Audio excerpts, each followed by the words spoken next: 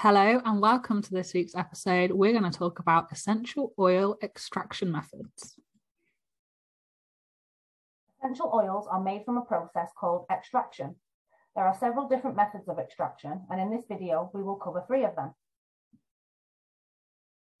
Steam distillation. Steam distillation is the most popular method used to extract and isolate essential oils from plants for use in natural products. This happens when the steam vaporizes a plant's materials, volatile compounds, which eventually go through a condensation and collection process.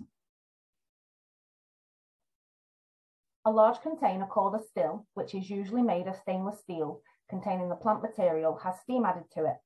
Through an inlet, steam is injected through the plant material containing the desired oils, releasing the plant's aromatic molecules and turning them into vapor. The vaporized plant compounds travel to the condensation flask or the condenser. Here, 2 separate pipes make it possible for hot water to exit and for cold water to enter the condenser. This makes the vapor cool back into liquid form. The aromatic liquid byproduct drops from the condenser and collects into a receptacle underneath it, which is called a separator. Because water and oil do not mix, the essential oil floats to the top of the water. From here, it is siphoned off. Some essential oils are heavier than water, such as clove essential oil, so they are found at the bottom of the separator. Here is an example of steam distillation. If you'd like to look at this in more detail, please pause the video now before we move on. Cold compression.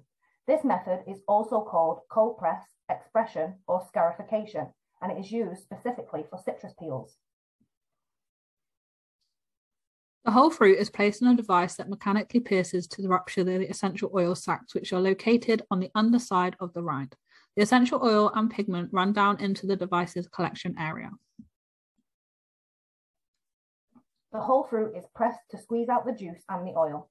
The oil and juice that are produced still contain solids from the fruits, such as the peel, and must be centrifuged to filter the solids from the liquids. The oil separates from the juice layer and is siphoned off into another receptacle.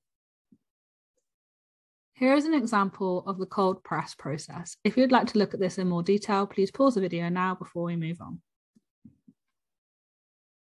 CO2 extraction. CO2 is colourless, odourless, and can be easily and completely removed by releasing the pressure in the extraction chamber.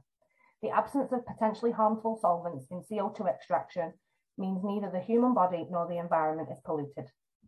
Pressurized carbon dioxide becomes liquid whilst remaining in a gaseous state, which means it is now supercritical.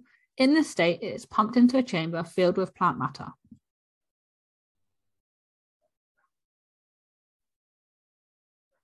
Because of the liquid properties of the gas, the CO2 functions as a solvent on the natural plant matter, pulling the oils and other substances such as pigment and resin from the plant matter.